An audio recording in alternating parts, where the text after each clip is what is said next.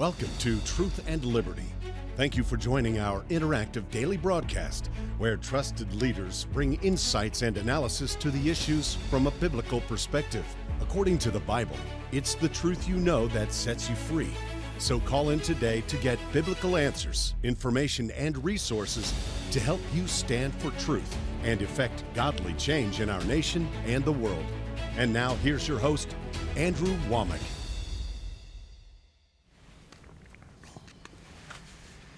Hello and welcome to our Friday Truth and Liberty Live call-in show. I tell you, this is our inaugural week, the first time we've ever done this, and it has been awesome. Amen. And I've got my three good friends here, Richard Harris, Alex McFarland, and Mark Cowart, and we were just visiting and talking that this has been an awesome week. Amen. If we could make it work, I think all four of us would do this every day. We just got too much going on to do it, but as much as we can, I think when people are available, all four of us will just redo this. Yeah. It's been a great time. I have loved it. I've enjoyed it, and I've heard a lot of great comments about it too. So if you're new to this, we are doing this every weekday. I mean, from now on, this is going to be a regular from 3:30 until 5 p.m. Mountain Time. And the format is that we will spend about the first 28, 30 minutes just discussing things, and we will either be taking a scripture or talking about current events or something. And the first segment will be us talking about this, and then we start taking calls. And for the next hour, for the next two 30-minute segments, we are just taking calls. You can come on the air, interact with us, and we will discuss whatever it is that you want to talk about. It's not limited to biblical things. It's not only political. It's just whatever, and we'll talk about it. And if you ask something that we don't know, I'll tell you I don't know. Now, if all four of us are here, I'll kick it over to Pastor Mark and let him answer that. Well, I want you to know I've been so blessed being with all of you this week. Amen. I've learned some stuff. I have too. Absolutely. It's been very good. I enjoy hearing the different perspectives and lines of sight. And we were joking before we came on live here, quit using all these acronyms and initials. So CFAN is Church for All Nations. And we'll be more articulate and quit using all these. But this has been a blessed week, and I've heard so much good feedback on this as well, and that's what we wanted. And I think, Alex, you said some of your friends have been watching and they've had really good comments. Linda in Myrtle Beach, South Carolina, Charles Cochran in Richmond, Virginia, my friend Daryl Davis east of Raleigh. I've had friends in Phoenix, Arizona, California. A lot of people are watching. We've been tweeting about this. So I just want to ask everybody to please, tell your friends about Truth and Liberty. And Richard, am I correct? The website, is it truthandliberty.net? That's it. Truth and And so let people know about this. We're going over news of the world from a biblical perspective, and we give God's Word. We take calls and questions. And Andrew, I just want to say thank you for having the vision to do this. Some people are coming to the Lord, some people are coming back to the Lord, but everybody's getting equipped to stand for truth. And thank you for having this vision. Well, I love it. And you're talking about acronyms. This is actually Truth and Liberty Coalition. So we could say TLC. TLC. Exactly. Truth and Liberty Our Coalition. country needs some TLC. Amen. Right? Tender, loving care. And Richard down here is the director of our Truth and Liberty. We have a lot more than just this one broadcast. We've got a website. I'd like you to share a little bit about what Truth and Liberty is, since this is hosted by Truth and Liberty. Yeah, absolutely. Well, so Truth and Liberty was founded by Andrew and some other faith leaders back in 2018. So actually, I looked up the other day, Andrew, and the beginning of this week was the 5th anniversary of our very first broadcast. So the first broadcast was March 5th of 2018, and we started this new format on March 6th. So how about that? Interesting little tidbit there. But yeah, so we're dedicated to equipping, mobilizing, and educating the body of Christ to stand for truth in the public square, and we're devoted to this, to helping Christians be influential in the 7 mountains of cultural influence. So those are like the business and family, religion, education, arts and entertainment, and media. You know, the problem we've got in America today is that we've withdrawn from those areas, and we think that if we just preach the gospel, that's all we need to do from behind the pulpit. But the Great Commission is much more than that. And what is that statement that Bill Federer says, the first priority? He says the most important thing is to preach the gospel. The second most important thing is to preserve the freedom to do the most important thing. I love that. That's Yeah. really good. Yeah. Brilliant. And so anyway, we've had a great time. Also, we're making a special offer. This is a little book that I wrote. It's less than 50 pages, and it's just about what is truth. And it kind of summarizes much of the things that we've talked about this week, because we're countering the lies and the deception of the devil. That's all he has, is deception. He has no power outside of lying to us and getting us to buy into his things. And so this little booklet is my free gift to you. And if you'll call our helpline, now this is not the same number that's on your screen up in the top right-hand corner, but our helpline that's open 24/7, you call 719-635-1111, and they'll give this to you as a free gift. And we also are giving a third off of all of our Biblical Worldview series, which Alex McFarland here is helping us kind of direct that and put that together. And so anyway, we're just wanting to get the truth out there. Amen. Andrew, I was in the lobby up at Karis today. Now the men's advance is going on, and there's a booth where they're making available the Biblical Worldview resources. And I was talking to the people staffing that booth, and they said the men's advance attendees were getting those Biblical Worldview units, and they really loved it because they said it was equipping them to stand for truth. Can I ask a question here? Alex, What if I said no? well, I guess we move on to the next thing. You were going to do it anyway. Why do you have to say, can I ask? No, I wasn't. You got my permission. I got a question. Just give us a simple definition. What is a worldview? Great question. Worldview is how we look at the world. And like whether it's morals or human life or right and wrong or, you know, heaven, hell, a biblical worldview is how we look at the big questions of life. And our nation was absolutely founded on a biblical outlook. It really was. And what we're trying to do in the biblical worldview courses, whether it be like government and socialism versus capitalism, or heaven, hell, eternity, or racism, or human sexuality, we're giving the biblical worldview as opposed to the secular, godless, leftist, socialist worldview that's really being imposed on us at this hour. So would it be accurate to say it's kind of the lens that we see everything through? How we see reality. For instance, the 1619 Project, which is promoting, they have a worldview that America is evil, it was founded on evil, and they interpret everything they see through that lens. And that is an absolute lie. Yeah. And we've spent some time this week talking about that. But if you take an offense, and, you know, I had a woman that worked for me, and she actually sued us, not me personally, but one of my employees, for sexual harassment. And when we got to the deal and we actually had to go to court and do things. This woman had been abused by a man, and she had a chip on her shoulder. And if a guy came up and said, "Man, you look nice today," she took it as sexual harassment. And if somebody came up and just touched her and, you know, have a good day or something, she was just, that she viewed everything through that offense. And if you even looked at her, you had to look away from her, or she would take it as you were sexually harassing her. Now, I'm not saying that there isn't sexual harassment, but with her, she just was taking it wrong because that was her world view. It's the lens that she saw things. And some people have been sexually abused, some people have been rejected, some people have dealt with all these things, and they see everything through that lens. And it taints their entire life, poisons their whole life. You know, in the earlier years of ministry, so we've been pastoring as senior pastors 36 years. So in the early years, there's only a few of us around, so I did a lot of the counseling. So I became intrigued by human behavior and trauma in particular. And I found a most excellent book based on the Word. But there's really basically two categories for trauma: trauma A and trauma B. Trauma A is the things absent in your life. So like when a child is not celebrated for just being a child. Think about what a baby has to offer when it's born. It fills diapers up and needs to eat and will let you know at any time. And that's all it has to offer. But we celebrate that child. But when a child comes in and we don't, so all the love, affection, acceptance, all that. Trauma B, now this is my category. I use B as brutal. That's, you know, sexual abuse, verbal abuse, just on down the list. So when a person receives trauma, it's like an open wound to the heart.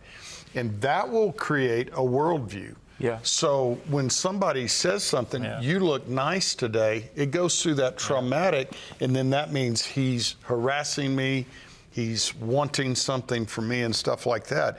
And that's why I think it's interesting, as soon as Jesus was anointed and stood up to read Isaiah, what did he address?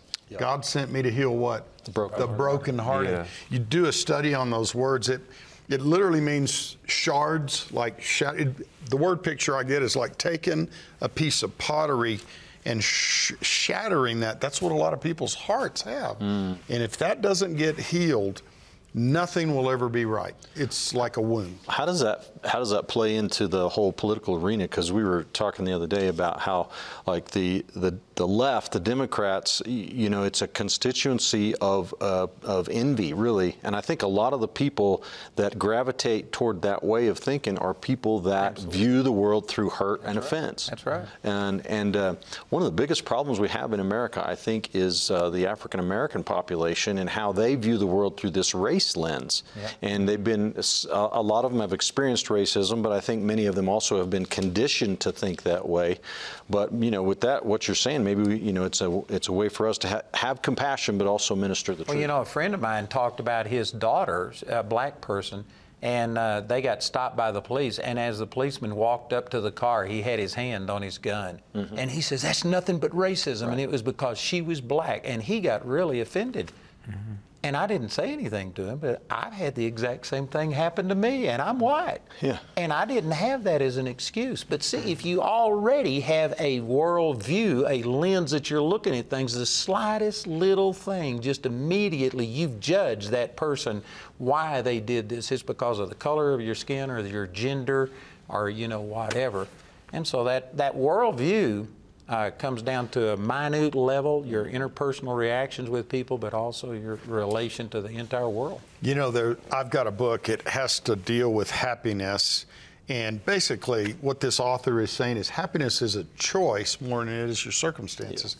But there were two brothers that grew up under the same roof, under the same mother and father, with totally different outcomes in life. The father was abusive. He took all the money he spent, drank it up. He beat the kids, beat his wife. And so the two brothers grew up, left home. One became homeless, an alcoholic, and just living a destructive life. The other brother became very successful, built this big brokerage firm, had numbers of employees, beautiful family. So they interviewed both of them. And they asked the one brother that was homeless and alcoholic, they said, "Why did you choose this life?" And he just went off. He said, "I grew up under an abusive father. He used to beat me and my brother and my mother. What do you think? What do you expect?" So then they interviewed the other brother, and they said, "You know, you've been very successful in life. What do you attribute that to?" He said, "Well, I grew up in an abusive home. My dad used to beat me and my brother and my mother, and I just decided I'm not going to go that direction." Exact same household, exact same conditions. Very good. It was a choice that they made. And that goes what I seem to find, and that applies to any of us. You know, sometimes somebody will say something and it causes a rise. And I just, you know, the word says judge yourself, discern yourself. So I remember one time somebody said something that kind of lit me up inside. And I said, okay, this is one of two things. This is pride and vanity that I need to deal with, or there's something there that is not right with the word, and I need to. But when we judge ourselves, it's discerning ourselves, because if that's pride and vanity and you act on that, that will crater you faster than anything in life. Yeah. Alex, I think you've been trying to say something. Well, I was just thinking about, worldview, you hit it on the head. It's the lens. It's like if you put on a pair of sunglasses, the world will look like the lens of those glasses. That's right. And I'm going to boil it down to 3 issues: God, man, and truth. I mean, either God exists or he doesn't. Either we're accountable to God or we're not. Either we're sinners or we're not. And then truth, or even morals. Either there's a right and a wrong, or there isn't, right? So when we are Christians, or even just traditionally moral people, we do believe there's a God in each one of us, and I think Romans says we know this, that we're accountable to God. And then we've known the right, but we've done the wrong. We're all sinners. I'm a sinner. I'm a forgiven sinner. In fact, I'm a saint because I'm washed in the blood of Jesus, but we're sinners. And then there are moral boundaries, or they're not. Now, we're living in a time when there are a lot of people that they don't believe there's God. They don't believe humans are made in God's image. We just evolve. We're just some evolutionary accident. And then there's no real moral boundaries. And that's where we're living, on the verge of lawlessness and chaos, because people don't believe there's any law or any lawgiver. Yep. So what we're doing, like in our worldview courses here at Charis, in 3, I've got level 1, level 2, level 3. We're teaching people what the biblical worldview is and how they can live it and even defend it.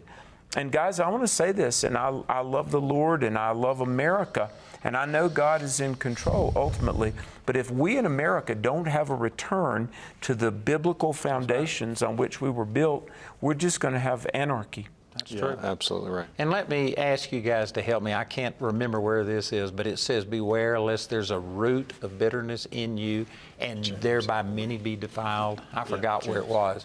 But anyway, that's what we're talking about. If you get a root of bitterness, if you get bitter, everybody's got a choice to become better or bitter.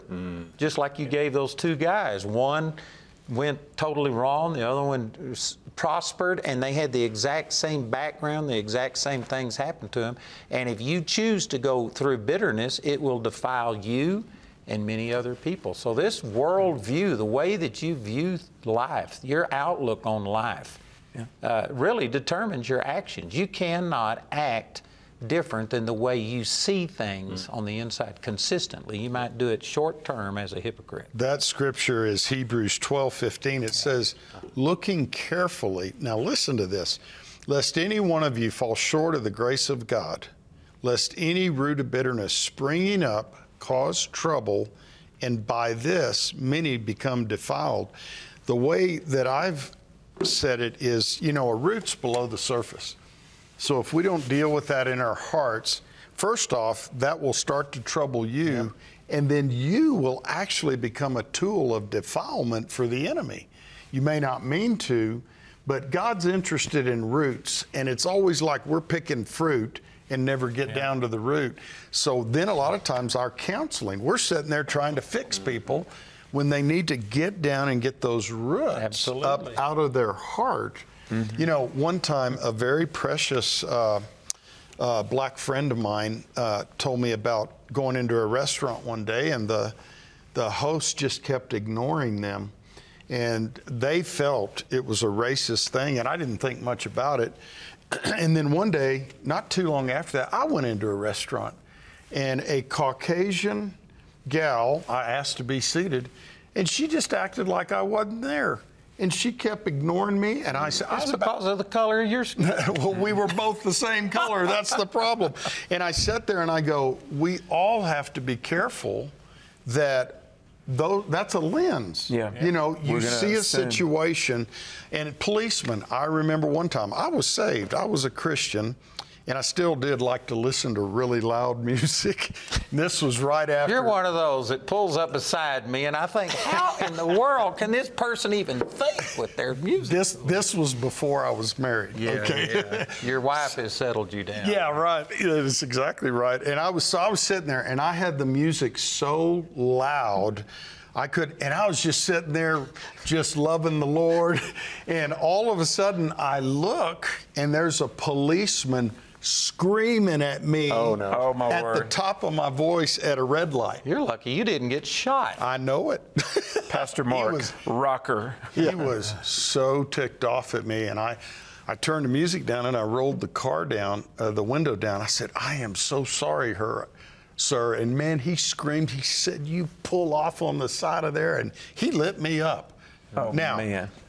I think I deserved it because he had his lights going. He was trying to pull me over, and I didn't see it or hear it. But you could run that through any sorts of lens. Yeah. You know, I had an employee, a black employee, that, you know, Richard works here and knows we are just growing so fast. We're moving things, we're doing stuff all the time. And anyway, they had their own office. It was by themselves, and we had to move them and put them in a cubicle. And they just came out, "It's because I'm black." And I told them, I said, "Don't you even start that stuff here." I said, "If you start claiming this stuff and pushing your gender and stuff," I said, "I'll fire you." Not because they're black, but because of that attitude. And that's just wrong. There's a lot of minorities. It's not just black and white, but it could be Hispanic. It could be a woman versus a man, and they just got a chip on their shoulder. They're seeing everything through that lens, and man, we aren't having that stuff. You know, Andrew, you ministered last night at the conference on pride. Amen. I think offense, it's one of those things, it's so hard for people to see it because it feels so right to them when they're doing it. Because, oh, well, you know, this and that, and that pride fuels it, and so it also blinds you. It takes humility to get free of that stuff. I think that one of the reasons that people get into these ruts is because when they are offended, they are looking for some justification for what they're feeling. Yeah. And it's easy to say, "It's because you did this to me." And instead of looking at what's on the inside of them, why am I so offended over this? And this is what I was teaching last night, that if we were dead to ourselves, then, you know, you can insult a corpse, ignore a corpse, kick a corpse, spit on a corpse, and if it's a corpse, it's not going to respond. The reason people respond the way they do is because they are so into themselves and stuff. And it's not what other people do to us, it's what's on the inside of us that causes us to be the way we are. Hey, I want to give this number, folks. We're going to take calls in just a moment. The number, you can call us with a question. You can join in, 719-619-2341. That's 719-619-2341, and you can get in the queue, and in just a moment we'll take calls. Hey, guys, I'd love your outlook on this because, you know, we're living in the time of wokeness and cancel culture, and, you know, it's amazing how so many in the world today, they don't believe in any moral boundaries, but yet they feel qualified to pass judgment on everybody from Christopher Columbus to George Washington to preachers. Proverbs 30, verse 12, there's a generation that are pure in their own eyes and yet are not washed from their filthiness. Wow. Isn't it? There's a generation pure in their own eyes and yet they are not washed from their own filthiness. That's our generation. Comment on that if you would. Well, I'm not totally against wokeness. I woke up this morning. Yeah. No, I'm just joking. But man, I agree 100% that this generation, once you leave truth, that's what we're talking about, truth and liberty in this deal. Once you leave the truth of God's Word, you in a sense make yourself God. You say that God, it doesn't matter what you say, it doesn't matter what you said was right, here's what I believe, and so it's idolatry. You have made yourself God, and this generation has literally made themselves God, that it doesn't matter what's happened, this is what I perceive to be truth, and I'm going to say that homosexuality, transgenderism, destroying little kids' lives, on and on we could go with different things. Now, let me throw one more in. Forgive me, and then I'm going to throw it to you, Mark. But 1 John 1, 8, 9, and 10. Now, regarding worldview, there's bias, blindness, bondage. If we don't have Jesus and His Word, it says, if we say we have no sin, we deceive ourselves. And the truth is not in us. But if we confess our sins, He's faithful and just to forgive our sins, cleanse us from all unrighteousness. Now look at verse 10, and this is where so many are. If we say that we have no sin, we make God a liar. That's right. And so there's bias, there's blindness, and then there's bondage. And ultimately, if we're not delivered by being born again, there's death. And so our worldview, folks, the wisest thing we could ever do is to acknowledge that there is a God, we're accountable to God, we need Him to forgive our sins, and we need to begin to rebuild our life on His solid rock, not our own assumptions. Fact is, we will all acknowledge God one day. We will all confess Jesus is Lord. But I was thinking when y'all were both talking, if you take the word sin and pride, the middle letter is I. The original sin, Satan said 5 things: I will, I will, I will. And so what I've come to discover is pride is really a hellish quality, and humility is a heavenly quality. Absolutely. Because it took Jesus humbling himself to come down from heaven, and yet Lucifer was trying to take himself up. And on that pride issue, if you go into Proverbs, it said contention comes by pride. So, and this, I'm talking about me, I'm not pointing the finger at all of you out there, but I will say this, there's times where I've been a little snarky or a little bit too quick to respond. Never. Yeah. Have I shocked you, Andrew? I'm shocked. Yeah, well, don't be. But I will tell you, it was like the Lord said, it's because you've got pride in your heart, Mark. You assumed, you thought, and it wasn't in line with the word. So when you judge yourself or discern yourself, I have a good friend, you've probably heard him before, Ivan Tate. He has a message, yes. One of my favorites, The Purpose of Ugly and Difficult People. And what he says is, when God is ready to promote you, you will see that there are going to be people coming across your path to offend you.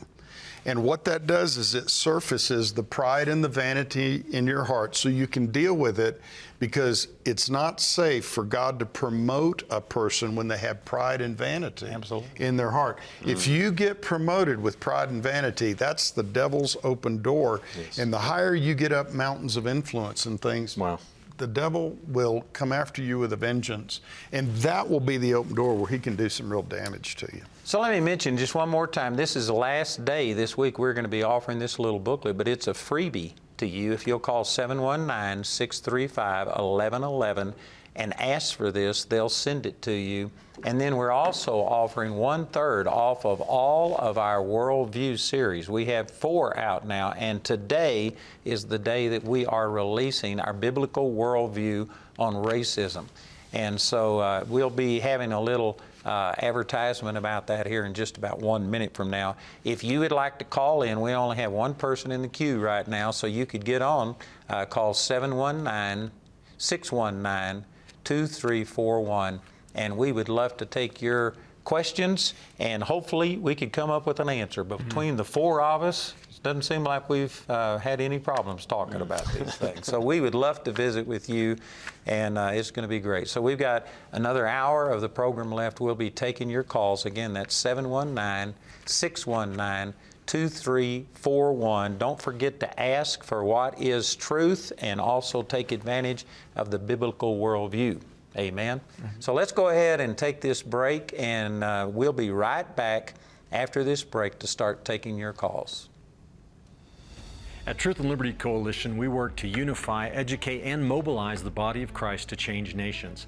That's why I want to encourage you to go to our website at truthandliberty.net and subscribe so that you can begin receiving regular updates about our show, news items, action alerts, blog posts, and much, much more. All you have to do is go to the website, click subscribe, share your email address, and you'll begin to be equipped to stand for truth in the public square. Hey, you know, a big part of what we do here at Truth and Liberty is to provide you with the resources that you need in order to stand for truth in the public square. So I want to remind everybody to go to our website and check out our resources page at truthandliberty.net/resources, where you can find material that discusses just about every issue we're facing today in our culture. And these are things that are prepared by our strategic partners and some of the most influential and important organizations in America today. Have you been praying about how to make your business your mission field? GospelTruth.tv Business features leadership and financial stewardship training from industry experts. Learn the next steps to building wealth and using it to grow God's kingdom. Tune in Saturdays to GospelTruth.tv Business and watch anytime with GospelTruth.tv Premium. Visit Gospel Truth TV today for biblical teaching you can trust. So welcome back. We're ready to start taking calls. Right before we do that, let me just say that Truth and Liberty does a lot of things beyond just this broadcast. And we have a website. We've got, I think it's what, 5, 7 employees? How many? 5. 5 employees, Right. And Richard is just doing a great job. He met with probably 1,000 pastors last year in different meetings. We would host a meal and call them together, and we were calling them to get involved and to put out. We printed, was it 1 million? Over 1 million voter guides that we distribute. So we are doing a lot of things, and we need people to join with us. How do they do that, Richard? Go on our website to the donate page and just sign up to make a recurring contribution. $5 or more per month will make you a Truth and Liberty member. Of course, we welcome donations in any amount. Now, if you give to the Coalition, it's not tax deductible. If you need tax credit, you can go to Truth and Liberty Foundation. I think it's truthandliberty.foundation, and you can give to our 501c3 and get tax credit for that. Now, we prefer you give to the C4 because we're more flexible with those dollars, but either way, we appreciate your generosity. Amen. So anyway, we're excited about taking your call. We've got Eric on the line. He's from Woodland Park, Colorado. And Eric, are you one of our Charis Bible College students? No, I'm not, but my wife is. Oh, well, great. That's nearly like being a student. You probably get all of it when she comes home from school every day. I am bootlegging college by here. Amen. Amen. That's great. So have you got a question for us? Yeah, so a big part of Truth and Liberty and with politics is sharing ideas. And what I've experienced in the last 2 or 3 years is that those that are on the left either react hostile or they don't want to talk about politics at all. And I wanted to know if that's been the experience that the hosts have seen, and how would you recommend engaging with people on the left to share ideas and to really promote like a biblical worldview? You know, that's a really good question that I think nearly everybody has asked themselves. I'm going to let Alex probably give the main answer because he teaches apologetics and how specifically. He's got a lot on this. But let me just say this before he does it, that today we are having our men's advance, and E.W. Jackson ministered, and it was awesome. And one of the statements he made that just, man, it scratched an itch that I had, and I thought it was great. He said, cowards are out to avoid conflict at any cost. Mm-hmm. And then he showed how that Jesus said people would, reject us and stuff. And from that, let me say that as believers, we want people to accept the Lord. We want people to be receptive. We pray for people to be receptive. But Jesus made it very clear that there would be more people reject than accept. And Eric, I'm not saying this about you. I'm saying it about myself, about all of us. I think that we have, in a sense, become cowards, that we are afraid to share because there might be a negative reaction when Jesus told us there would be. Mm-hmm. So I really don't think that we ought to be controlled by, oh God, don't let me say anything that will offend this person. We need to be more controlled by, I'm going to speak the truth. Now, do it in love as much as you can. Don't go out of your way to offend people, but we don't need to be cowards. We need to recognize that confrontation is going to happen when you start speaking the truth, and I don't know that you can prevent rejection. What say you? Well, you know, the more emotional somebody gets and the more riled up somebody gets and angry, I think it shows that deep down they know the weakness of their position. Yeah. And what I do, and it's been my joy and my honor to talk to a lot of atheists and all kinds of people and activists of all sorts, people that hate Christianity. I was in Toronto, Canada in February of 2019 to speak at a university, and I was in front of more than 1,000 students, and lots of them were giving me the middle finger. And I just mentioned from the stage, I said, you know, I hear you. I think I know where you're coming from. There's like 500 kids over here giving me the middle finger. And I said, you know, you're going to get tennis elbows, so change hands. I know that hand has got to be tired by now, so just change hands. Good. And some of them laughed. And I said, but you understand, though, that's not an argument. You can give me the middle finger, but that's not really an argument. I'm going to tell you something, an absolutely true story, 1,000% true. I went to New York City to be on Comedy Central. There was Jon Stewart and John Oliver, if you've ever seen that show, Next Week's News Tonight. So they were asking me, of course, it went to the subject of homosexuality, transgender, Islam. So we did this first segment, and I'm giving them the Bible. So we cut to a commercial. This guy, John Oliver, got like an inch away from my nose during the commercial break and just started cursing me. I mean, you've never heard such language. And I want to tell you, the peace of God flooded me. I had such peace. And I was just sitting there, and he's this close to my nose cursing me during the commercial break. And I said, I did not know you had Tourette's syndrome. I'm so sorry. You know, medical science has come so far, and, you know, they can help you with that. And he laughed, you know, and during the second commercial break, and I said, hey, listen, if you're trying to get me rattled, it's not working, but get it out of your system. Now, here's the thing. The left can get very angry when we just share God's truth. And we don't get angry in return, and we certainly don't hate them or have animus against them, because they're in bondage to darkness and lies.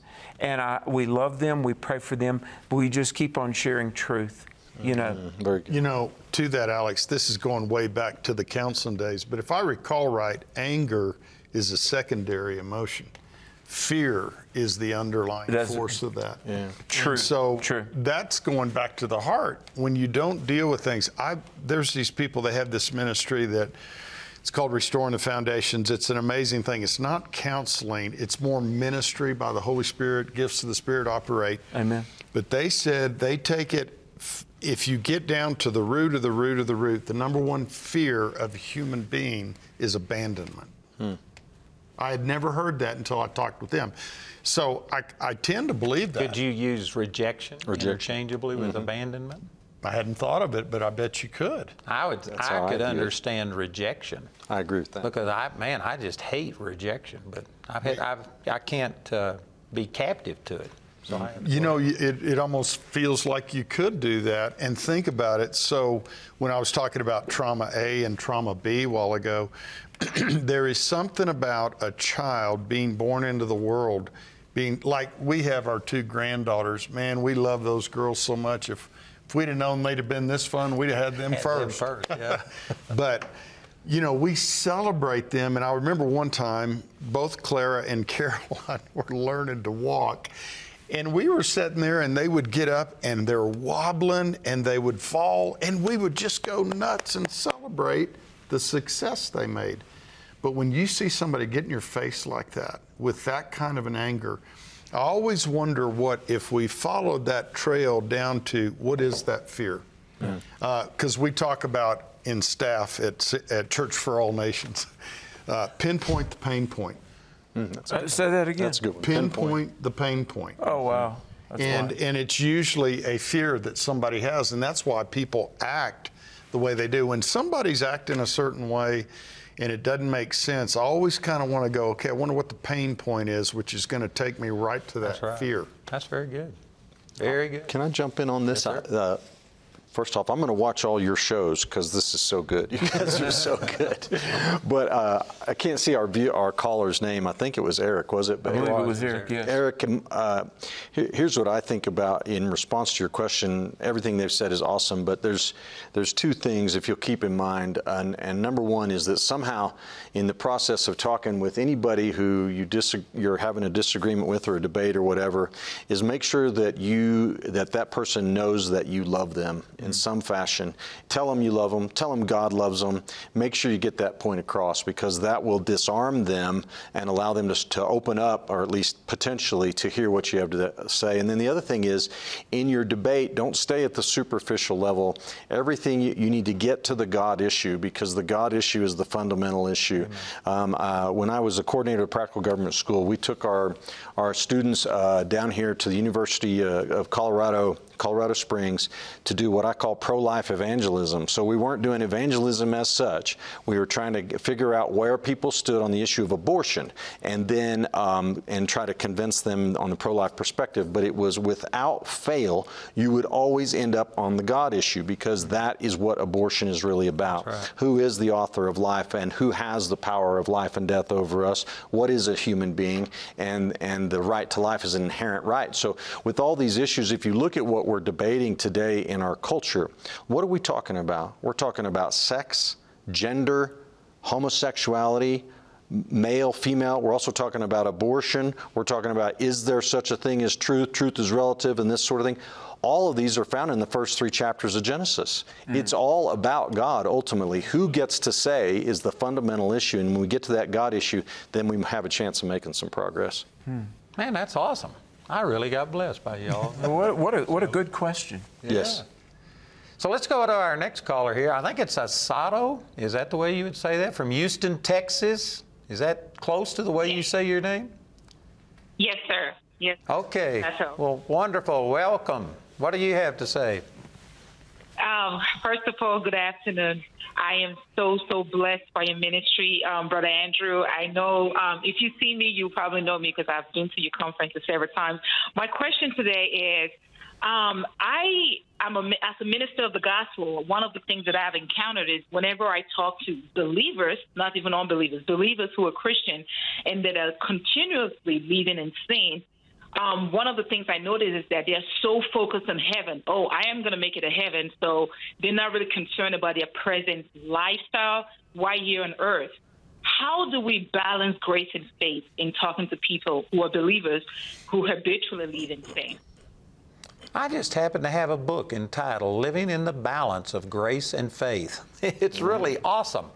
And anyway, it'd take me about 6 or 7 hours to preach all of that to you, but you know, there's a lot of scriptures. One of them that sticks out to me is Titus chapter 2, verse 11, that says, the grace of God that brings salvation has appeared unto all men. And then verse 12 says, teaching us to deny ungodliness and worldly lust, to live soberly and righteously in this present world.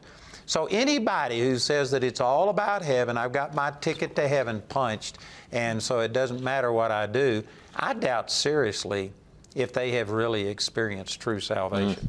Another verse that goes along with it is 1 John chapter 3, verses 1 through 3, and it talks about we're the sons of God, and what a great blessing that is. But then in verse 3 it says, every person that has this hope in Him purifies himself, even as He is pure. And so if a so-called Christian is not concerned with living a godly life and reflecting God in their life, they are either ultimately carnal, which is going to do them a lot of damage, or they aren't truly born again, one of the two. Because if you're truly born again, you have a desire to live for God. Now, you may be doing a poor job of it because of wrong teaching and things, but if you have a desire to do it. And so that's the way I would approach it, and just say, here's what the Bible says. Are you sure that you're born again? That's the way I'd approach it.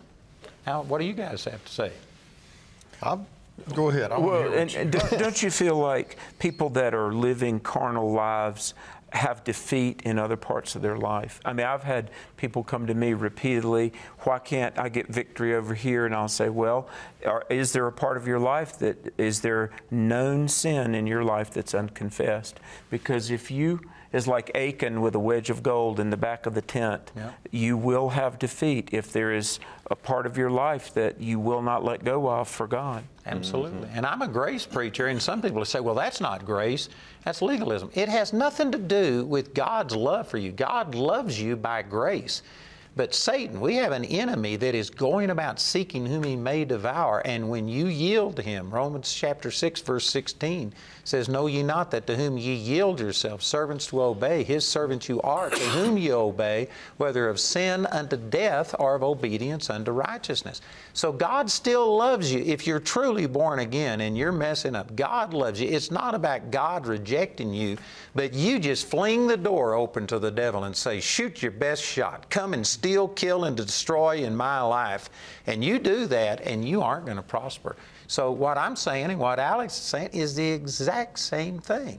It's not legalistic to say that you should be living a holy life. Something's wrong with you if you don't want to live holy. That's right. You guys good with that? Oh, yeah. I love Amen. it. Well, awesome. Man, usually they come along and critique me after I've said something. All right, so thank you, Sato. We appreciate the call. Let's go to Kathy in Augusta, Maine. You're on the air with us. Hi, my name is Kathy, and my son, I was talking to my son the other day, and you were talking about bitterness, and he said he's grown up to be a bitter old man, and I'm just wondering what I could do to help him. Well, I think that we've kind of been talking about this. What you got to do is kind of discern, where did this bitterness come from? That's and right. Say if it's because, sometimes it's because of things that happened. Sometimes it's not what happened, it's the way they perceive it. And so you have to be able to, in a sense, discern at least some idea of where this bitterness comes. If it's because they've got unforgiveness in their heart, then you can tell them that, unforgiveness is like drinking poison and thinking it's going to hurt the person you're mad at, right. And let them know that this bitterness is destroying them. If it's, just on and on you go, there's a million things. Yeah. I had a lady that one time, this is about people that perceive something is wrong because they've bought into a lie. But this lady was a Bible college student, and she gave an example of a girl that she was counseling. And this girl was mad at her parents. And this lady said, I knew the parents. They aren't perfect, but they really were godly people. They loved her. And what this girl was mad about, that the parents made her go to church. The parents wouldn't let her stay out all night long. The parents wouldn't let her run with the wrong crowd. And from that, because of the wrong standard that her friends had, she just felt like her parents were wrong. And this woman said, I knew that she was wrong. I knew that she had taken an offense when none was intended. But she says it didn't matter whether it was real or not, because to her it was real. And so she counseled this girl on how to forgive her parents. Mm-hmm. I got so mad when I heard that. I was on a cassette tape. I took the thing and threw it out the window. I don't normally do that, but man, I was hot. Because when you counsel a person like that and say, well, honey, let's just forgive them. And yet the problem wasn't with the other people. The problem was inside of them. They got that chip on their shoulder.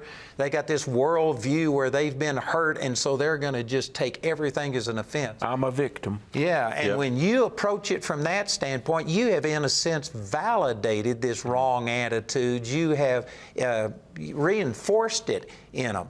And what she should have done was tell that girl, you are the one who is perceiving something wrong when there's nothing wrong. It's not wrong for your parents to love you and care for you and want the best for you. And as long as you're under their roof, you ought to abide by their laws. So anyway, if you have bitterness in a person, sometimes it's because of things that were done to them. Other times it's because they've just accepted wrong things, and they are wanting the world to treat them as like a king or a queen. And if they don't get themselves stroked, then they get bitter, and you would approach that differently. Mm-hmm. Kathy, I don't know if this would help or not, but I go back to where the word says that the heart is deceitful above all else, desperately wicked. Who can know it? So I think one of the most complex of all of creation is the human heart. I think that just a lot of times we look at somebody's reaction and it's almost like guessing what the real root of the problem is. But I mentioned my friend Ivan Tate a while ago, and he has a revelation on what he calls the orphan spirit. And he grew up in a very bad environment, and we actually brought him in to do a men's conference once, and I asked him to teach on it. And he has an orphanage. I've never seen anything like it. There's something supernatural about it. But the bottom line, his father never hugged him, never kissed him, never told him he loved him. And it was worse than that. But he vowed he would never shed a tear when he died.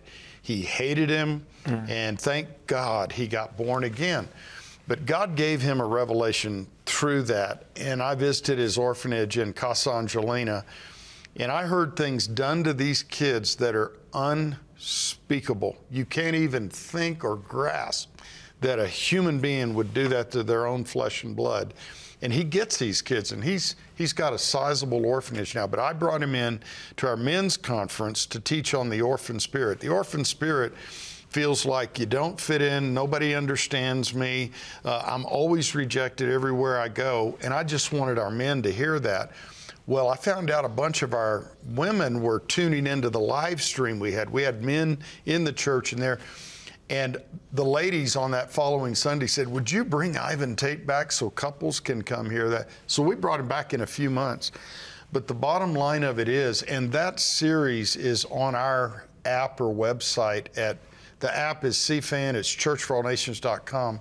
People that watch that, light bulbs go off inside them.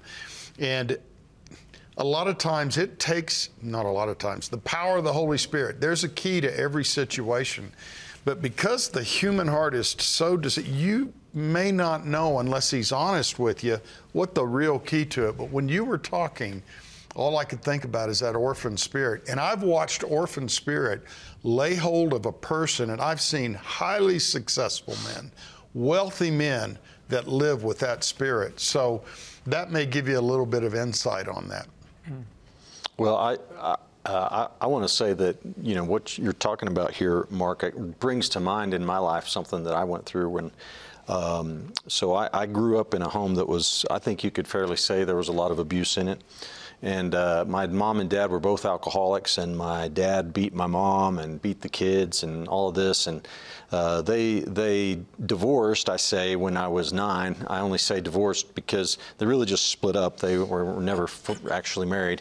My dad never contributed financially or anything like that to our family, and we had to throw newspapers, all of us kids, starting at 8 years old. We lived in poverty. We had it hard. We had it really hard. And I grew bitter against my dad, and I actually hated him when I started to think about what he wasn't there for, what he didn't contribute, and no justification for it, and all this sort of stuff, and I got just bitter. You know, I got born again, and that bitterness didn't leave me because I felt so justified in it. And then I met my wife, and my wife said, why don't you ever talk to your dad? Why don't we go see your dad? I said, I don't want to ever talk to him again. And she said, you know, you got to forgive him. And I said, I was like, well, I know I do, but I don't think I can. And she kept talking to me about it. And finally, I got alone with the Lord about the issue. And I just got honest with Jesus, and I told him that I didn't know how to forgive him. And I told him that, and I said, Lord, I just give it to you. And I'll never forget that when I did that, it was like a physical weight was lifted off of me. I could feel it come off of me. Wow. And after that, I called my dad. We started communicating again, and we started going to visit him. And the glorious part of the story is that ultimately my dad got Alzheimer's and had to go into a veteran's home, and then he got cancer. And on his deathbed, I was the one that got to lead him to Jesus. Praise the Lord. So, awesome. You know, just encourage your son that it's God's will that he forgive, and that, you know, Jesus makes it abundantly clear that if we forgive not, then we won't be forgiven, and that it's not an option. He's got to forgive, but God will help him, and if he will forgive, he'll have a much better life.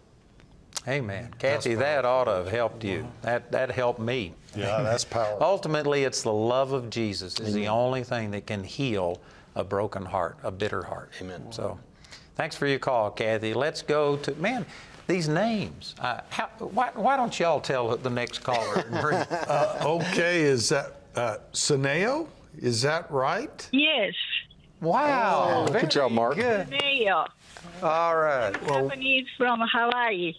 Well, great. well, thank you for the call. Yes. Are you in Hawaii right now? Yes. Are you in a? Yes. Oh, good. Kind of cold. It's 73 degrees. Don't say that.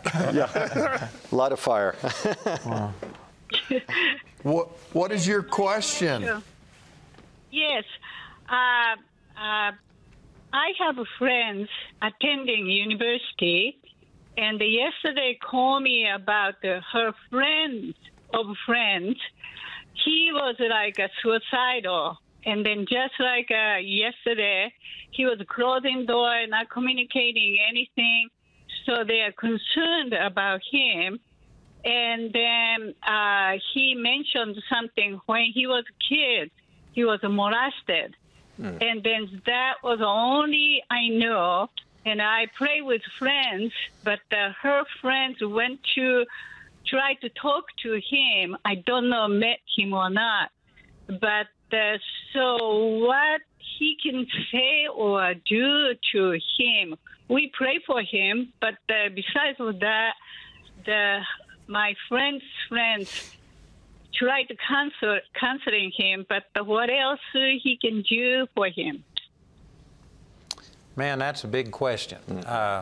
You would like to think that if a person knows Jesus, they would automatically be set free from that, because that is completely demonic.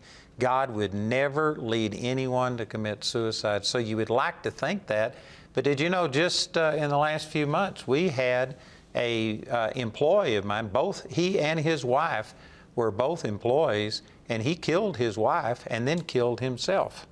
And then just 2 weeks ago, we had a alumni student who's already graduated, and her husband committed suicide, and he was a believer. So this is even affecting Christians now, which shouldn't be. And there's, man, so many things involved. One of the things that I always tell people is that when you commit suicide, you think, well, I'm ending this. You haven't ended anything. You just ushered yourself into eternity where you no longer have the freedom to choose and stuff, and you have committed yourself to an eternity. And the vast majority of people, I would say, that commit suicide probably don't know the Lord, and they just went into an eternity of hell. If people had an awareness that they were going to stand accountable to God, that would stop it. And I think that's the reason it used to be that people didn't commit suicide, is because they had a fear of God, and they were afraid that even though they may not have had a relationship, they didn't want to enter into eternity. But even beyond that, I would say that also a person that's committing suicide, you are not thinking about anybody but yourself. You are going to hurt hundreds and hundreds of people. I just saw a statistic that every person that commits suicide, I think it's 150 people minimum that are impacted by that act. Well, and so anyway, those are things that you could reason with people about, but there's just so much more. What you guys got? Well, one thing, you know, if you ever sense that, or if somebody threatens suicide, it's a difficult thing to do. You need to make a phone call, 911. I remember one time this is on the old building, west side, it was just a few of us, so I took most of the calls. The one that we evacuated because it was falling down the hill? That was condemned, ultimately. And I had to make a very tough phone call.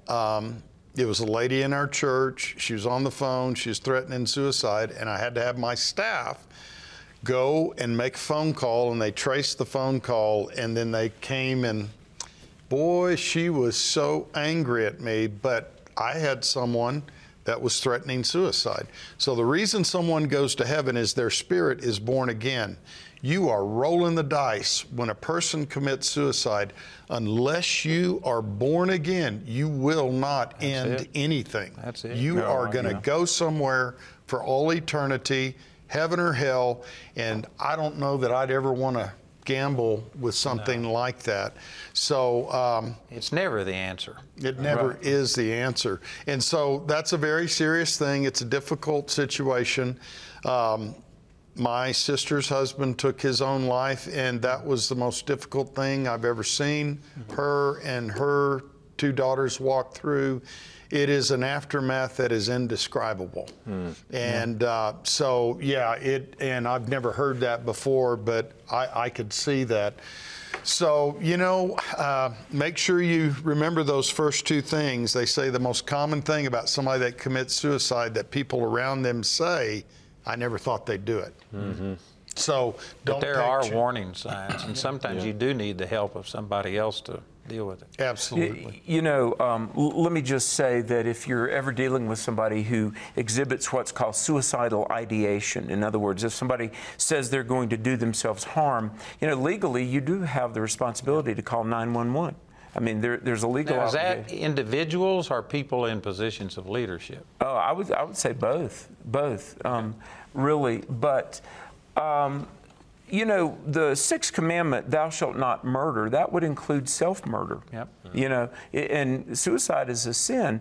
Also, let me say, and I realize because it is demonic, the idea of, this is the solution, kill myself, that's of the devil. It is. But it's been said even by non-Christians that suicide is illogical because it's exercising the freedom that ends all other freedoms. And so I know we're over time, but we got to go. So take us out. Thank you. Sorry about that. All right, so we're going to break here for just a few seconds, and we'll be right back and take some more calls. At Truth and Liberty Coalition, we have big plans to make a big impact. If you want to be a part of turning our nation back to God, I want to invite you to become a supporter of Truth and Liberty. You can go on our website at truthandliberty.net to the donate page and make a gift there. And you can also sign up to make a recurring automatic gift of $5 or more per month, and then you'll become a Truth and Liberty member.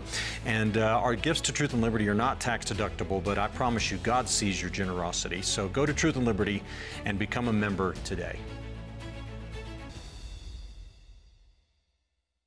I was doing all the right things, but I didn't know how much God really loved me.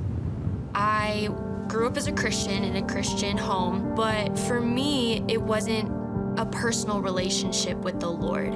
It was obligations. It was religion. And so when I came to this ministry, my life just was transformed, because I started realizing that I can have a relationship with the Lord, that it's not religion, it's not obligations, but the Lord just ministered to me even more just with divine appointments and just meeting lifelong friends and just meeting a lot of younger people my age. But hearing the instructors and hearing what they've been sharing has gone to a deeper level for me, because it's like it all goes back to a relationship with God.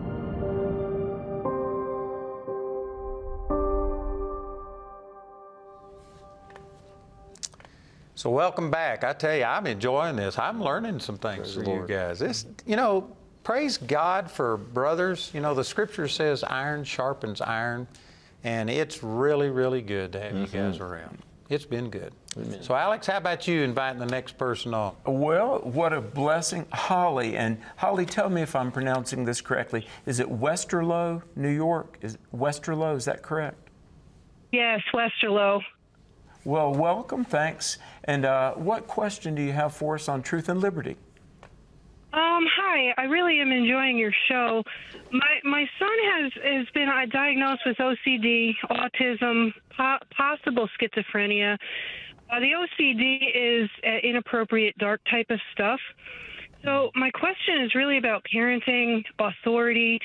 I know the parent's job is to correct. And so my biggest question is, how do I know I'm correcting and not judging? I'm curious, how old is your son? 15. 15 years old. Is he on any antidepressants or ADD medicine? Yes. Really? And listen, we make no medical advice here. This is not a medical show, so in no way are we giving medical advice. But let me just say, in counseling with youth, I honestly believe there's an overlap between pharmaceuticals and spiritual dynamics, really, with medicine. And so, for one thing, may God bless you and may God help you as you parent your children. Obviously, parenting involves a lot of prayer. It really does. And sometimes fasting and prayer. And we are to bring our children up in the nurture and admonition of the Lord. And I'm assuming that you're doing that, and you're having your son under the sound of the gospel. And let me ask you this: has there been a time when he was born again or professed personal faith in the Lord Jesus? Yes, he does claim to be a Christian, and I play scripture tapes nonstop. Right. Are you guys regularly in church, and is he, being discipled as a teenage believer? Yeah, we do regularly go to church, and he is getting counsel. We go to a small church. We live in a small town. Sure. Well, let me encourage you. Parenting, and especially parenting teenagers, is a long-term proposition. It really is. Mark Twain, the very famous author, he said, and he raised teens himself, and I think it's so funny because this is 150 years ago, but it could be relevant. Mark Twain said, when your son is 15, put him in a wooden barrel, but leave an air hole. But then when he turns 21, plug the hole. Now, that's Mark Twain. That's not how we do it. Not I don't think we're going to endorse that. No, we don't. We categorically reject that. But let me say, don't be discouraged, and understand that this phase of your son's life, while it might not be easy, it is a phase. And I honestly believe that with your Christian example, you're building your home and your family on biblical principles, and this young man making a profession of faith and making sure he stays under the sound of the gospel. And you mentioned counseling, good Christian counseling. The seeds you're sowing of gospel truth into his life will bear fruit, but continue to make sure that the medicines and the pharmaceuticals don't dominate his life, but that the Spirit of God and the truth of the gospel dominate his life. One final thing, and I'm going to hand it off to these men that are, I don't know, older, but I would say wiser than me. Let your son know that for a Christian, all of life is a proposition of stewardship, that we are to understand that Jesus is the Lord of all of our life. Our time, our skills, our future, the person that we're becoming, we are responsible to build our lives on Jesus. And we don't have the liberty just to implode and do whatever or get in a dark place. But we are stewards, not owners. And we have the stewardship obligation to build a life that's honoring to Christ and contributes to His kingdom.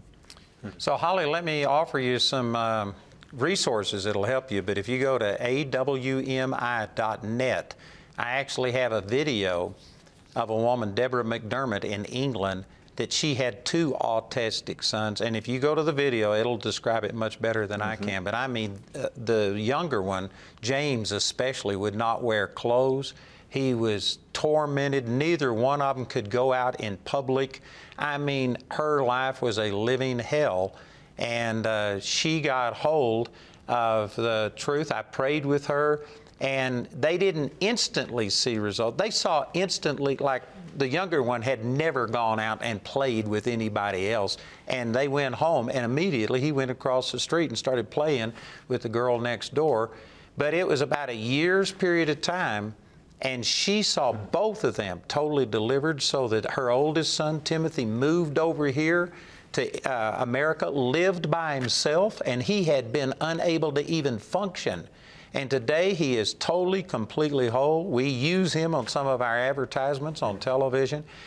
We've got a child, or not a child, a young man in school right now who's had autism and is just doing great and actually performing in some of our performances that we do. I have another person that came about a year ago that I prayed with them, and they came back just last month, and I was talking to them, and their son had never spoken. Now he's talking. He was talking to me, and he's still coming through it. But we have seen dozens of people healed of autism.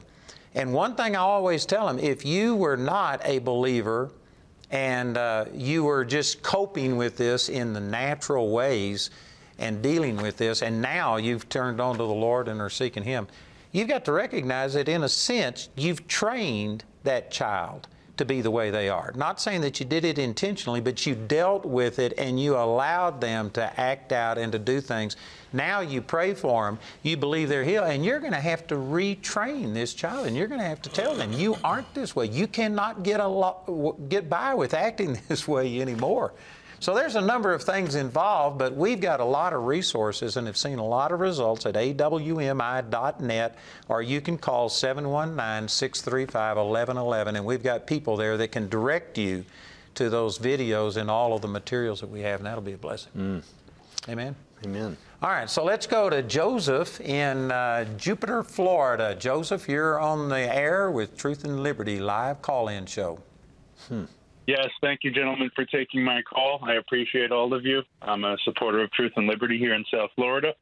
And my question is to all of you, basically regarding spiritual warfare, mainly when it comes to taking back territory for the kingdom. Where I live in South Florida is pretty mild, per se, but I found out this morning that there's going to be a satanic heavy metal concert that happens to be at a nightclub that's right across the street from a big church, and which is also down the block from another big church. But it's not in my area, per se. It's about an hour south. So I felt like before I was born again, I have a background as a ex-heavy metal guy, and I thought, well, it would be good to minister to these people, maybe take communion in front of the place. Why should we just give up the democratic areas to the devil? But the Holy Spirit said, not so fast. Maybe this isn't your battle to jump into. So basically, I'm just seeking advice of how you would go about this situation. And thank you for your answer. Well, thank you, Joseph. You know, if God's given you specific direction and told you this isn't your thing to do, well, then I wouldn't encourage you to go against it. But let me say that when you're battling something that's demonic, many people either get into prayer and we're going to stand against this and we're going to fast and pray and we're going to break this, or other people get into some type of physical confrontation, and it's usually either or. I think it needs to be both, because Satan, yes, is a factor, and Satan is demonic, and yes, we can bind Satan, but Satan can't do anything without the consent and cooperation of people.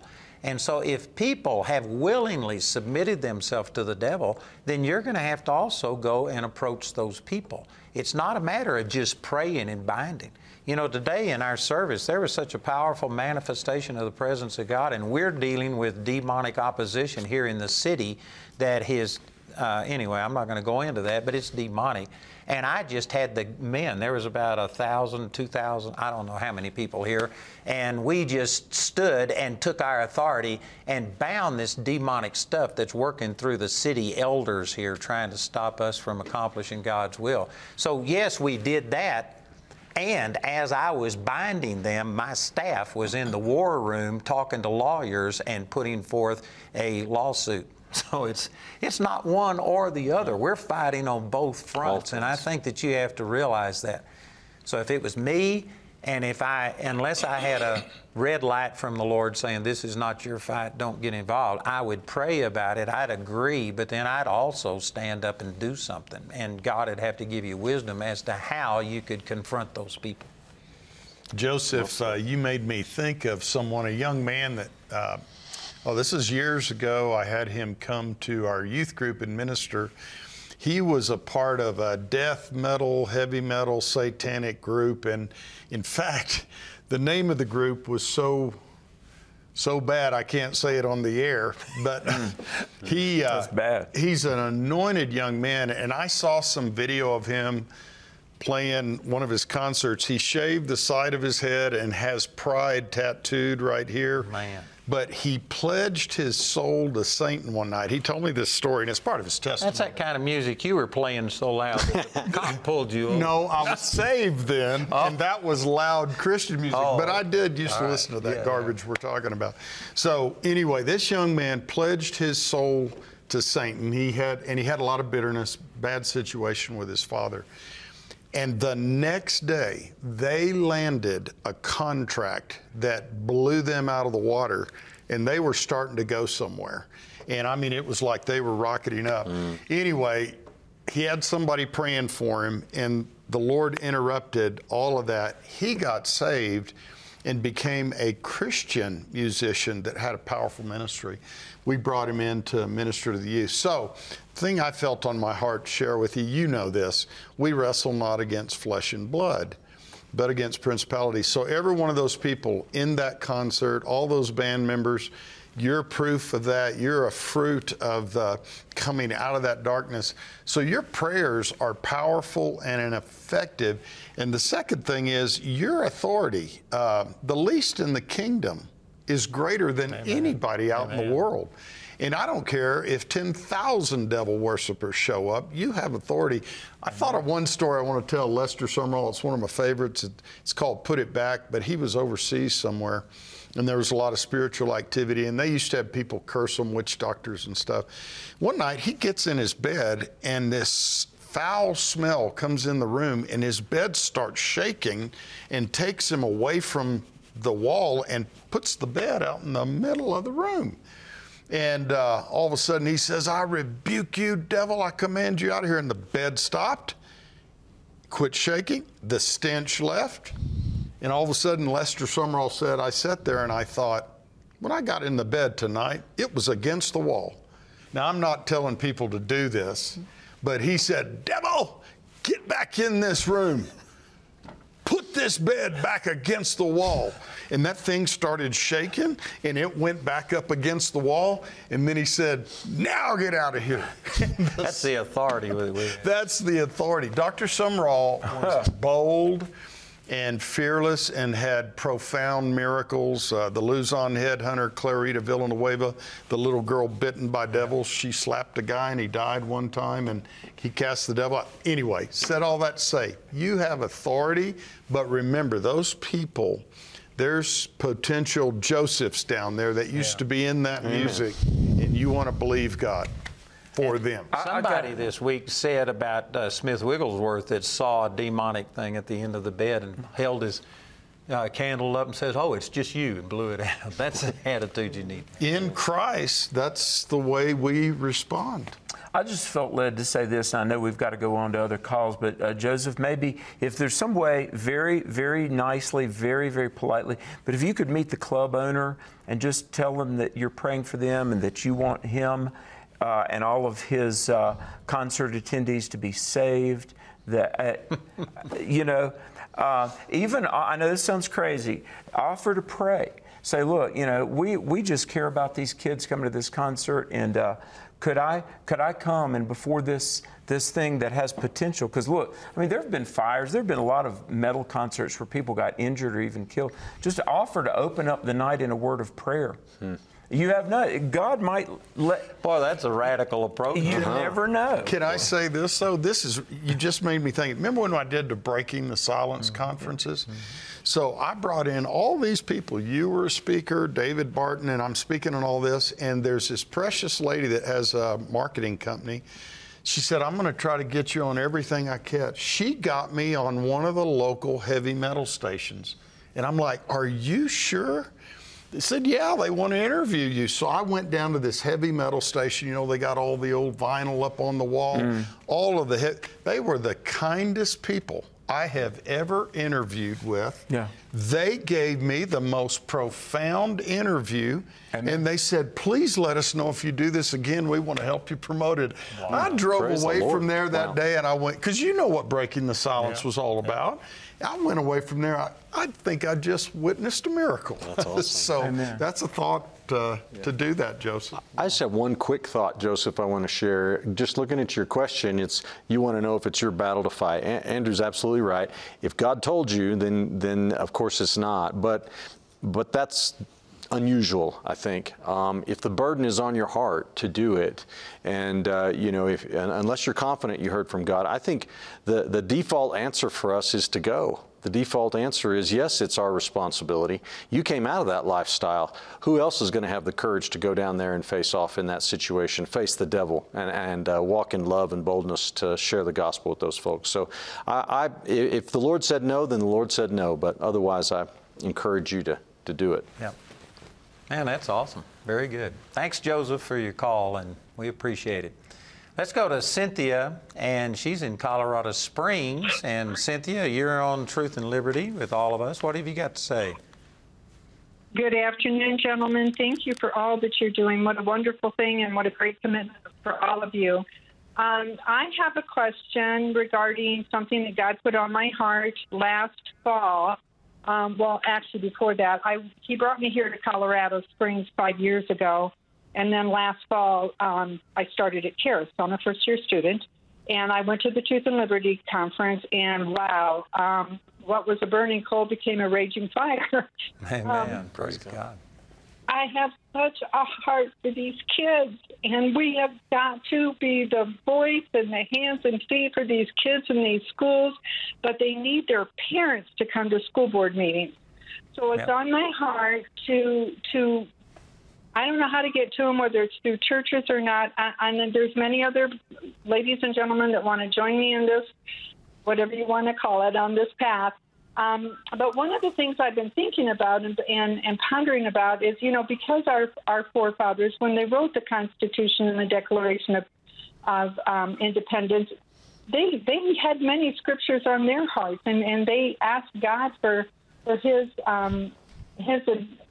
his direction in writing that. And I know we need to get back to what our forefathers put together for us. My question, finally getting to it, I'm sorry it's taking me so long, is there a publication in place that someone has put together where they have put together all the scriptures that our forefathers used in putting together the Constitution and why our country was created the way it was? I am taking a Constitution class right now at CFM, but I'm only like in the fourth week. Anyway, this is on my heart. I just want to know if any of you knew of such a publication. I think that every one of us, all four, would say the Founder's Bible by David Barton. And he wrote that, and it is an entire Bible, but it's got footnotes and the scriptures that were used by the Founding Fathers. Just, I would say every one of them is highlighted and explained and applied about where they quoted it and applied it to our Constitution. Amen. Anybody? I totally agree, Andrew. In fact, I actually made that a requirement for our practical government students here at Charis now. Cynthia, that Founder's Bible is a treasure trove, but also there's a few other things that have been rich resources for me. If you have not subscribed to Bill Federer's American Minute, you need to do that. I think of Bill Federer as world history. That's his specialty, 6,000 years record. I think of David and Tim Barton as American history as a real specialty for them. But here's what I did in my studies that started in 2008. Get on the internet and start Googling some of the Founding Fathers. You'll have incredible amounts of quotes that will come to you.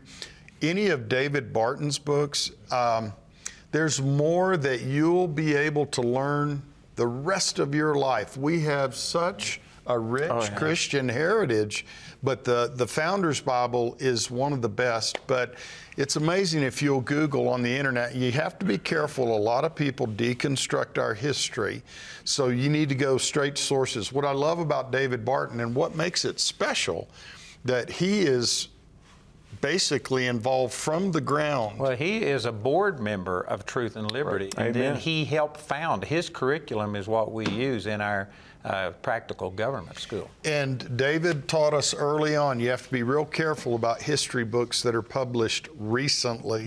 In the 1900s. He has the largest private collection of documents, articles, and books predating 1812.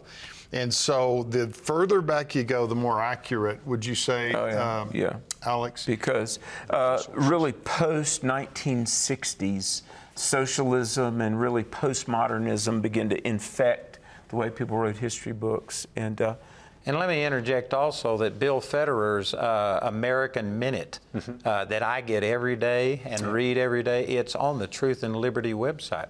And you can go, and not only is you can get today's American Minute, he sends it out But we have all of them archived and categorized according to topic. And so that is a huge resource that's available on truthandliberty.net. And Cynthia, I also want to point you to wallbuilders.com. That is David Barton's website. You could spend months and months and months, and all of that is free. It's articles, it's documents, it's quotes. It will boggle your mind. Resources that you could spend a lot of years and really not even scratch the surface. Cynthia, real quick here, if you go on the internet and you go to nccs.net, it's the National Center for Constitution Studies. They've got an article on the parallel concepts between the United States Constitution and the Bible.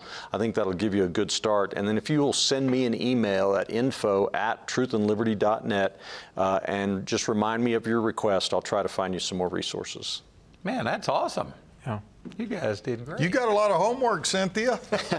And Cynthia, thank you for being a member of Truth and Liberty, too. Right. A member is a person who gives automatic withdrawal of at least $5 or more per month. And so, Cynthia, you're helping us reach out, and, man, there's going to be people in eternity's lives changed because of what you're doing. Thank you, Lord. Thank you very much. So let's go to Michelle in Chattanooga, Tennessee, and you're on the Truth and Liberty Live call-in show. Thanks, Michelle. Hey, thank you guys. What a panel. And what a great thing you guys have going here, because so many times I've had questions and I thought, I know that I could ask them, ask you, and you would have the right answer for me. And well, good. So thank you guys. Thank you. That y'all are doing this is a great idea. Love it. Love all your answers from the previous callers, which makes mine kind of seem silly, but I'll go with it here. So, I've read this scripture, Romans 13:1-4, right here, so many times, and a decade or two ago, it made so much sense. And today, when you read it, it doesn't have the same when it's talking about rulers and that they are not to be afraid of them because they're for good works, not evil, and that they are God's ministers. Yeah.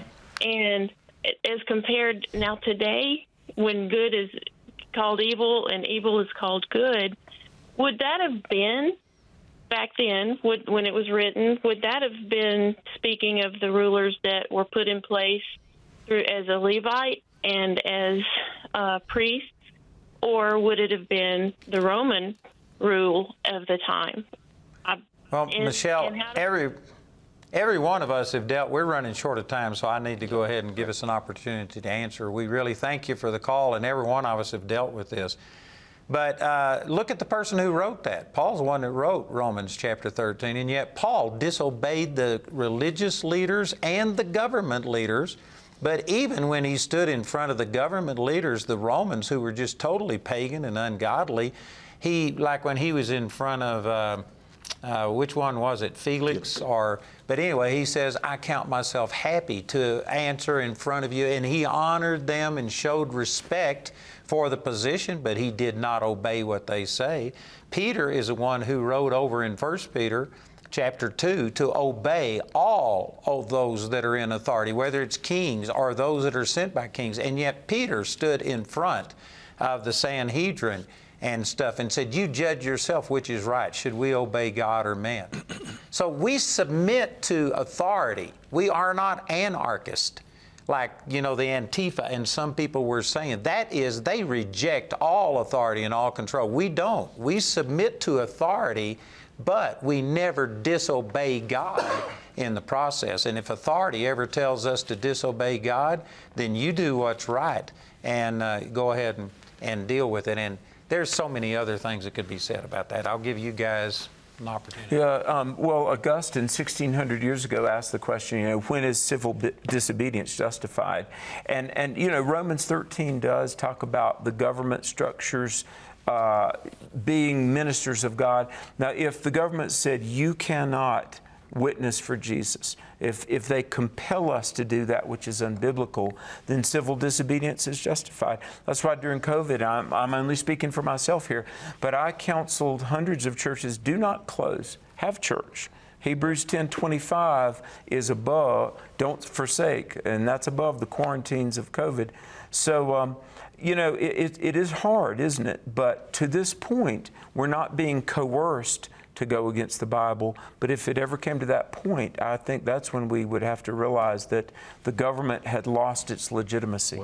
Another biblical example is Daniel, and he was forbidden to pray to anybody for 30 days, and yet he didn't just pray in private and hide it. He opened his windows and prayed openly. Civil disobedience in the direct disobedience to the king, and because of it was thrown in the lion's den, but God delivered him and all of his foes were overcome. Yep. So anyway, that's a short answer. There's a lot more to this, but Michelle, I guarantee you we should show respect.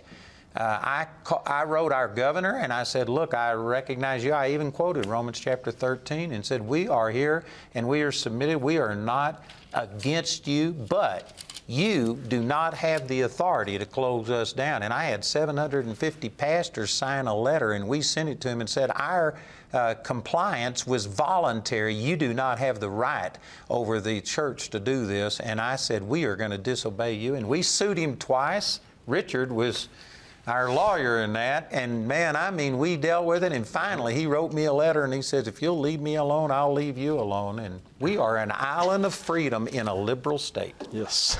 It's awesome. Amen. Yeah. So man, it's been a great week. It's been a great day. Thank you guys so much for taking time out to do all of this, and I really believe that people have been blessed by this. Again, we're going to continue this next week, and next week we will each be hosting a different day. Mark is on Monday, Alex is Tuesday, I'm Wednesday, Richard is Thursday, and then we'll take turns on Friday. And it's going to be great. Remember that we have our phone center open, 719-635-1111, and that's open 24/7. And any way we can help you, if we can pray with you, I've got over 200,000 free hours of teaching on my website, awmi.net, and I guarantee you it'll bless you. So join us again next week, 3:30 every day for the Truth and Liberty live call-in show.